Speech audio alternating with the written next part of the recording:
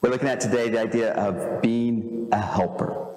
So it's soccer season. Perhaps some of our young people are on a soccer team.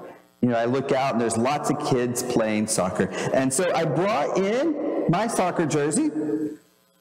Interesting fact on this soccer jersey, I found it on the side of the road, just sitting there. I said, that looks like a new jersey. I said, that's my size. Now it's mine. Now it's my soccer jersey. And so soccer. Here's the thing about being on the soccer team. We all want to be the hero.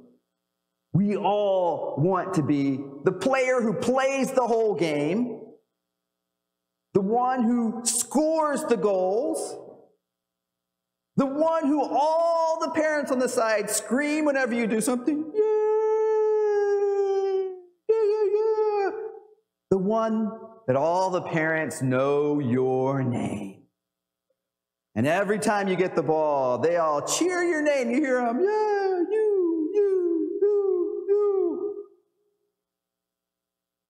But we think of what God calls us to.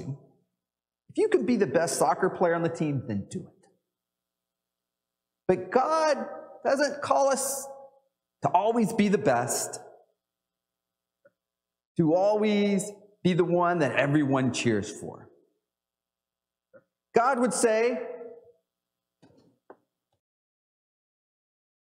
it's okay if you're the one who stands on the side and waves a big fan on the players who just came off the field, so that you can cool them down.